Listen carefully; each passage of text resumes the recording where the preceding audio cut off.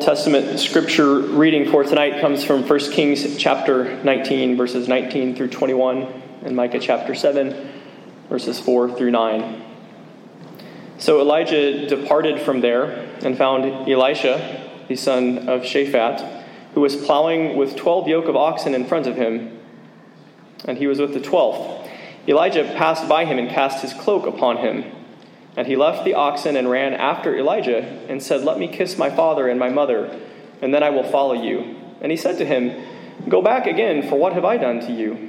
And he returned from following him and took the yoke of oxen and sacrificed them and boiled their flesh with the yokes of the oxen and gave it to the people, and they ate. Then he arose and went after Elijah and assisted him. The day of your watchmen, of your punishment has come. Now their confusion is at hand. Put no trust in a neighbor. Have no confidence in a friend.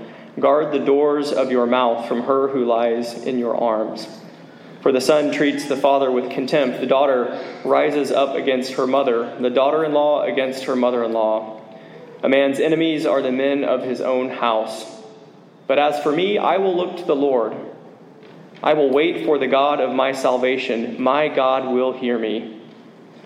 Rejoice not over me, O my enemy. When I fall, I shall rise. When I sit in darkness, the Lord will be a light to me. Let us pray. Lord of all power and might, the author and giver of all good things, graft in our hearts the love of your name. Increase in us true religion.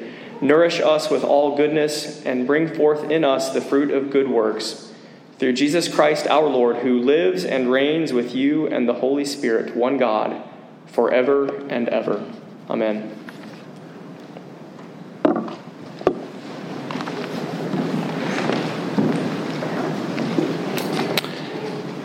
Grace and peace to you from the Lord Jesus Christ.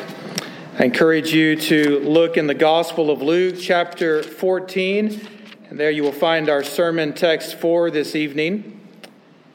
It's also printed in the worship order, if you would like to locate it there. Continuing our journey through the Gospel of Luke, and we come to a familiar passage of Scripture that deals with cross-bearing.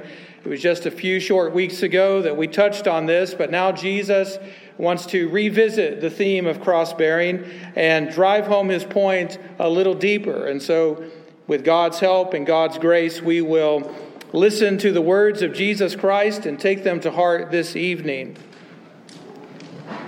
The sermon text comes from Luke 14, verses 25 to 33. If you are willing and able, I invite you to stand for the reading of God's most holy word. Now great crowds accompanied him, and he turned and said to them, "If anyone comes to me and does not hate his own father and mother, and wife and children, and brothers and sisters, yes, and even his own life, he cannot be my disciple. Whoever does not bear his own cross and come after me cannot be my disciple.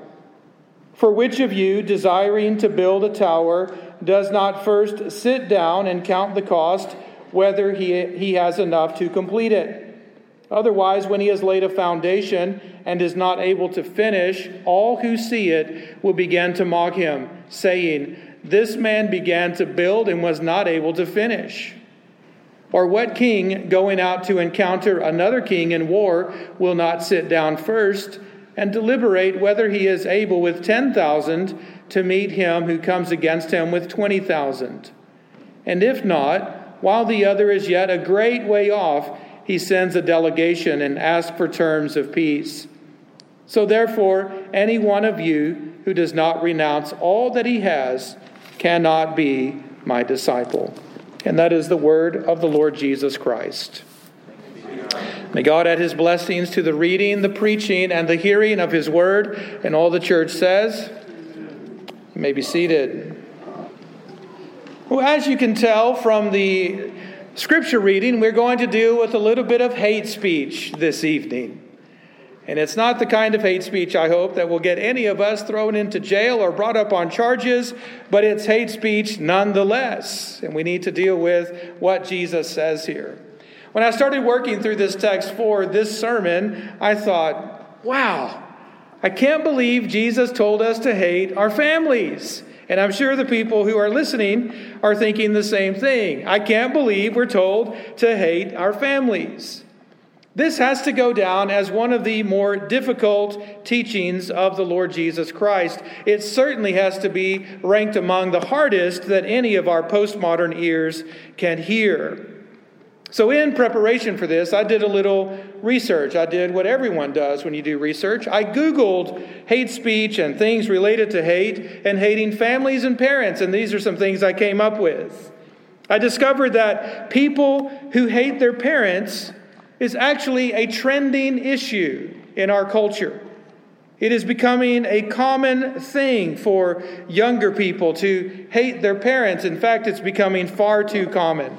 Just last year, Psychology Today ran an article, a piece called 10 Reasons Why Your Grown Children Hate You.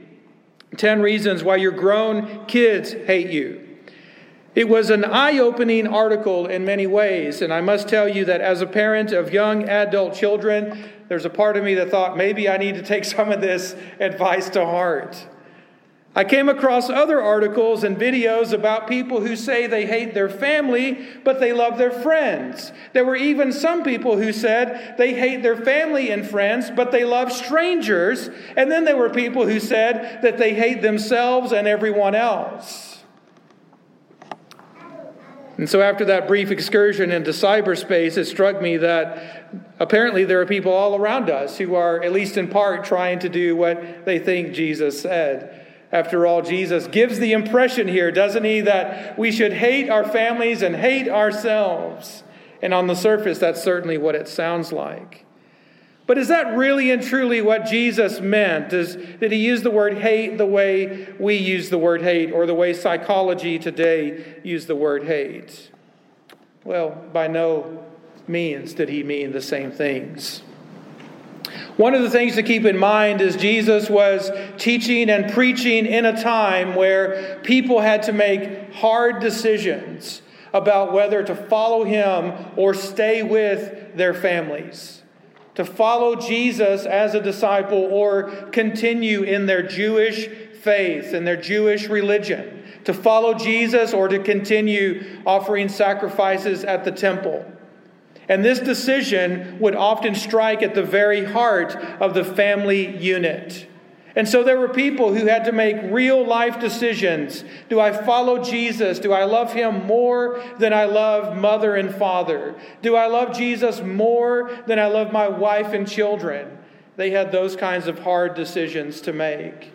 I want to argue that Jesus was not literally calling anyone to hate their mother and father, wife, or children. He's using hyperbole. He's exaggerating his language to make a point. And one way I can make the case for you is to show you that in Luke's gospel, we've already seen Jesus acting out in love toward his mother and father. We see Jesus honoring them and being submissive to them all the way back in Luke 4. Jesus held the nuclear family in high esteem. Jesus also held his spiritual family in high esteem. In fact, on one occasion when his mother and brothers went to find him, Jesus said, "My mother and my brothers are those who hear the word of God and do it." And so in light of this, we can say that Jesus practiced what he preached. He, in scare quotes, he hated his mother and brothers in the flesh, but he loved his mother and brothers in the spirit. Jesus also warned us just a couple of chapters earlier. If you're reading through Luke's gospel with us, then you certainly came across this warning where Jesus warned us that because of the gospel, in other words, because of his doctrine, because of his outlook on life, because of what he was calling people to do at the cross, there would be in one house divisions. Houses would be divided, father against son, son against father, mother against daughter, daughter against mother, mother-in-law against her daughter-in-law, and daughter-in-law against mother-in-law. Now, if any of you think, well, this is just a one-off, this is a weird thing that happened in the time of Jesus, just go back to the Old Testament and you will see that Jesus is simply echoing the law and the prophets. In Deuteronomy 13, for example, the families were called upon to choose between truth and family. And if anyone in their family was preaching heresy or anything that contradicted God's word, they were to separate themselves from that person who was doing those things. And in some cases, that person was even to be put to death by the community. And then we heard about the tension between families in our Old Testament reading from Micah 7. So my point is, Jesus is dealing with the realities that when the gospel, when the word of God and the law of God come into a person's life, that often shakes up the family. It shakes up a person's life and their relationships. The point in this context is that the cross of Jesus Christ deeply affects our family dynamics and even our personal identity. If any of you are familiar with John Bunyan's classic novel, Pilgrim's Progress, then you'll know the story about a man named Christian who does the very thing that Jesus suggests here. And he does it in a very graphic, perhaps extreme way, but against all common sense. He leaves his wife and kids. He leaves his friends, his community. He leaves everything behind in order to follow the way of the cross. And then he casts his burdens down, his sin burden down at the foot of the cross, and then takes up the cross to follow Jesus. When you read the novel, you're struck by just how crazy this man seems and how crazy this story looks. But in light of the gospel of Jesus, it turns out to be the wisest, most sane thing that anyone can do. And that brings us back to our sermon text where Jesus says, if anyone comes to me and does not hate his own father and mother and wife and children and brothers and sisters, yes, even his own life, he cannot be my disciple. Now, a quick lesson on how to read the Scriptures. This is actually written in a parallelism. Jesus says this very extreme thing, very graphic thing, shocks everyone in this large crowd, just like it shocks all of us. And then he comes back to explain exactly what he means. What does it mean to hate your father and mother and wife and children, brothers and sisters, even your own life? Jesus summarizes it by saying, whoever does not bear his own cross and come after me cannot be my disciple. And so let Jesus define for you what he means. Let him define his own terms, and that will make things much easier. We don't have to play the guessing game and say, well, I think he meant this or felt that. If you take it the wrong way, it sounds like Jesus is calling people to disobey God's law. If you take Jesus' radical, extreme statement the wrong way, it sounds like he's calling people to disobey or disregard God's law. God's law requires us to honor our father and mother, to leave our father and mother and cleave to our wife, to love and bring up our children in the Lord, and to love our siblings as ourselves. If you need proof text for all of those statements, I'll gladly give them to you, but I lifted them right out of the Old Testament. So is Jesus really and truly calling us to obey God's most holy law by hating our parents, our spouse, our children, our family, or by hating ourselves? No. In fact, we could argue that Jesus does not require anything more, less, or different than what the law of God requires of us. The point Jesus is trying to make to this large crowd of people that has formed around him is that everyone who comes to him as his disciple, if you want to come as his student and come as his servant, then you're going to have to love and serve him above all others, including the nearest and dearest human family relations you have, including yourself. Why? Because the first and the greatest commandment of all is that you shall love the Lord your God with all of your heart, with all of your soul, with all of your mind, and with all of your strength. And Jesus Christ is the Lord our God in the flesh. Now keep in mind that Jesus is preaching to a megachurch that has formed around him. And unlike many celebrity pastors in our time who think bigger is always better, bigger can be good, by the way, but they think bigger is always better. Notice Jesus is not concerned with big fat crowds. He is more interested in faithful cross-bearing. And that's why he turns to the masses and he lays down the terms and the conditions of following him. He uses this very graphic, extreme language. Whoever does not bear his own cross and come after Jesus cannot be his disciple. The word cannot here means that they are not able. They are unable to be his disciple. They're not able to be his disciple because there's something within themselves that prevents them from being a disciple. They're also not able to be his disciple because there's something in him that prevents them from being his disciple. In other words, Jesus doesn't say, come as you are, stay as you are, and everything will be fine. He says, if you're going to come follow me, something's going to have to change. People may line the roads to Jerusalem. They may go to church and gather at rallies and attend conferences and read fat books and cheer for Jesus all the way up to Jerusalem. But they are not able to be his disciples if they do not hate what he hates and love what he loves. Now, last week, remember, we heard Jesus say, repent or perish. And that's tied into what we hear Jesus say today when he says, hate your own life. Hate your own life. It's like asking us, are you willing to do everything that Jesus calls you to do? Are you willing to take up your cross and follow him?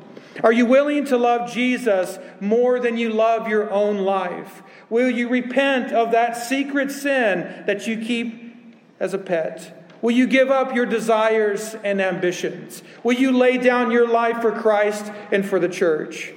Are you willing to love Jesus more than you love your own life, your own family, including your kids? Just a few days ago, I met a young Hispanic woman who told me that ever since she submitted her life to Christ a few years ago, it has put a real strain on her relationship with her parents and with her siblings. And this is what she said: I didn't know that becoming a Christian was going to cause me so much trouble. Maybe some of you feel the same way she does. I know that some of you feel like she does to a certain degree. You've had to go against your families on certain matters of doctrine and practice, and that was very uncomfortable for you and for them. Others of you feel pressure to do anything and everything for your kids. It's amazing how historically God's people have used the kids as an excuse for a variety of things, giving them pride of place even over Christ. Do you love Jesus more than you love your kids? Are you willing to love Jesus even more than you love your friends? You know what this is like. Sometimes you've got to make hard decisions and choose between your friends and Jesus, or choose between what your friends want you to do and what Jesus wants you to do. And you feel that pull, you feel the pressure to disobey Jesus, to disregard his word. Are you willing to love Jesus more than you love your friends? And what about your life? Are you willing to love Jesus more than you love your life? When we talk about your life, we could include a range of things here. We could talk about more than your career, more than your job, more than your entertainments, more than your hobbies. There are moments in all of our lives when we have to choose between obeying God or man. What will we choose to do? Are we willing to love Jesus more than we love the world and the culture around us? The world preaches this false gospel of self-love, and it says, follow your heart, obey your thirst. If it feels good, do it. If it makes you happy, it can't be wrong.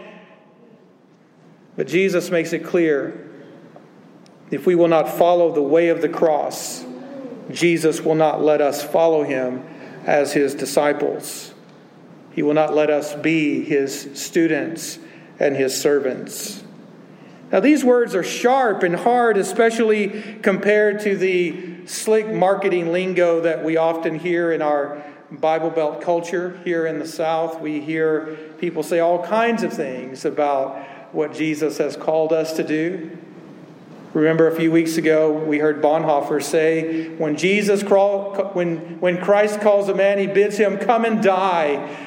I get all kinds of flyers in the mail these days from various churches, and none of them call me to die. None of them call me to sacrifice anything. They tell me, in fact, that when Christ calls a man, he bid him come and jump on a jump house or eat a lot of pizza or do a lot of other silly things that have nothing to do with the cross. And listen, I like a jump house as much as the next kid. And I like pizza as well. But the point is, churches nowadays seem to have lost the cutting edge that Jesus had. No longer calling people to take up a cross and follow Jesus. The propaganda is, look, Jesus wants you to be happy no matter what. And that doesn't sound like the message Jesus was preaching to this large crowd that was following him around. Jesus didn't come to us as our personal therapist to help us fulfill all of our personal life goals. He didn't come as our life coach to help us discover and connect and experience our best life now. He didn't even call us to join him on a spiritual journey out into the wilderness to find ourselves. Jesus called us to the cross, where we may be crucified to the world and the world be crucified to us. Now I want to remind you that you are baptized Christians. You are baptized Christians. Your baptism is the sign and seal of this double crucifixion. You were baptized and crucified to the world, and the world was crucified to you. You were united with Christ in his crucifixion, burial, and resurrection. You are cross bearers. And so take up your cross and follow Jesus. Now I've picked on some of our brothers and sisters in Christ in other churches and things, and I don't want to be too hard on them. I'm not saying that they don't love Jesus at all. They do love Jesus. But the struggle they have is the struggle that I have and that many of you have, and that is that they don't hate other things nearly enough. And that's Jesus' point, isn't it? We love some things, like power and glory, but we're not willing or able to serve or struggle against power and glory. We're not willing to sacrifice or even shrink under the scandal of the cross. But this is nothing new. In the late 1400s of the medieval age, Thomas à Kempis wrote these insightful words in his little book of The Imitation of Christ. He said, Jesus has many who love his heavenly kingdom, but few who bear his cross. He has many who desire consolation, but few who care for trial. He finds many to share his table, but few to take part in his fasting. All desire to be happy with him. Few wish to suffer anything for him. Many follow him to the breaking of the bread, but few to the drinking of the chalice of his passion. Many revere his miracles. Few follow the shame of the cross.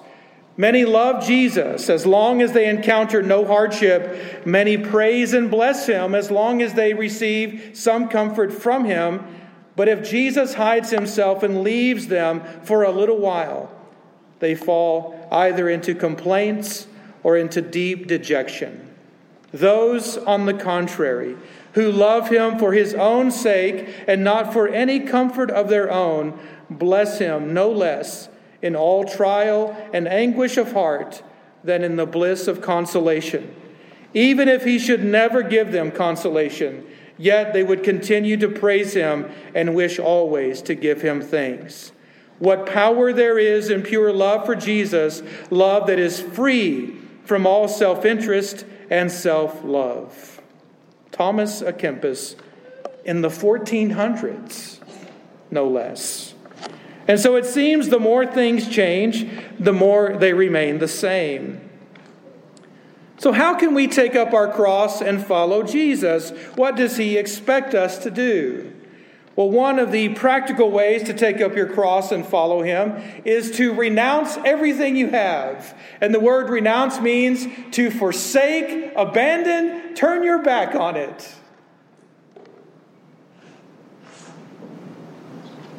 And I know you're dying to know where you should sign up for that mission. But that's how Jesus concluded that part of his teaching, isn't it? That's the point that he makes when he gives us the two hypothetical situations regarding the building of a tower and fighting battles. Jesus calls us to give up our ambitions, our dreams, our ego. All of our plans and schemes and resources must be forsaken for his sake. So he mentions the building of the tower and the going out to war. And in that, we learn that he's calling us to count the cost. If you've been around Christian community very long at all, then you've probably heard someone talk about count the cost, and maybe in a way that wasn't very healthy. I want to suggest to you there is a better way to think of this. Jesus did not mean that we should count the cost of, say, building a church with him and then see if we can afford to finish it. And if we can't, then don't even start. Or that we should count the cost of going to war with the devil and see if we can overcome him, or if we should just surrender and give in to him. That's not his point. Jesus did not mean that we should count the cost of following him and see if we have enough possessions and enough personnel to see it through. And if we do have what it takes, if we have enough possessions, if we have enough people, then we should do it. That's not Jesus' point. Here's the moral of the stories that Jesus told about building towers and fighting battles. His conclusion is, any one of you who does not renounce all that he has cannot be my disciple. So what is the point of counting the cost then? The reason Jesus calls us to count the cost is so that we can see that our personal resources are not enough. So that we can see that our personnel is not enough. We're never going to have enough money. We're never going to have enough people. We're never going to have enough of what it takes to do all that we think needs to be done or to finish it out on our own steam. That's why we count the cost. We count the cost so that we can see our deficit and our need of Jesus Christ. So we can see with our own eyes and feel with our own hearts that we don't have what it takes to finish our projects or fight our battles. We count the cost so that we can see that we are finite, that we lack resources, that we are limited, that we are destitute and doomed without Jesus. Without Jesus, we cannot finish the life, the family, the career, the ministry, the church that we started. We can't do it. We can't finish the fight ahead without Jesus. We can't go higher up without his cross. We can't move farther ahead without his cross. And so what does he tell us to do? In the face of this great need, in the face of our limitations, our poverty, our lack of resources, what does he tell us to do? He says, renounce everything you have. Well, Jesus, I don't have enough. Renounce everything you have, even what you don't have. Forsake it all, abandon it, turn your back on it, move away from it. And what do? Take up my cross. We must renounce, forsake, abandon all our dependence and all our reliance on all of our resources, however many or few they might be. Like the builder and the king in the stories, we don't have enough resources in and of ourselves to do all that we want to do all that we need to do for Christ in this world. And while that may cause some of you despair, maybe it makes you feel a bit of shame, there is no cause for either. As Calvin explains, there is no good reason for being discouraged by a knowledge of our poverty, for the Lord grants to us seasonable aid. I readily acknowledge that if we calculate the expense, we are all destitute of power to lay a single stone or to wield a sword against the enemy. But as the materials, expense, arms, and forces are supplied by the Lord out of heaven, no pretext on the score of difficulty can be offered by our indifference or sloth. So therefore, we must renounce all of our resources, and we must rest in all of the resources of the Lord Jesus Christ. In the Old Testament reading before the sermon, we heard the story of how Elijah the prophet went and called Elisha to become his disciple. And what did Elisha do? Elisha totally sacrificed his way of life. He killed his vocation. He burned up his career. He slaughtered the power behind his project. He took the prophets and he shared them with his community. He threw himself a going away party. He kissed his father and mother goodbye, and he left to follow the prophet. Elisha did what Jesus had in mind. He renounced everything. He let goods and kindred go, this mortal life also. All for the sake of following the way of the Lord. Brothers and sisters, many are called to take up the cross and follow the Lord, but few are courageous enough to do so with such deep and personal conviction as we see not only in Elisha, but more importantly, in Jesus Christ himself. If you wish to be his disciple, if you wish to be his servant, his student, to follow after him, to learn of him, for he is gentle and humble in heart. If you wish to take his yoke upon you, then you must know what lies ahead. And what lies ahead are all the joys, all of the glories that come with the cross, but also all of the sorrows and all of the pains that come with sharing in the sufferings of Christ. You are to be commended, for you have walked with him a long way bearing the cross. And no one is more proud of you than I am. But I want to encourage you to keep on keeping on. Don't let go of the cross. Don't let go of Christ. Fix your eyes on him and the joys set before you. And you will be able to endure any hardships and any trials that come your way. For you will see that Christ is the one who is blazing the trail for you, cutting the path and making your path straight and your way easier. Let us pray together.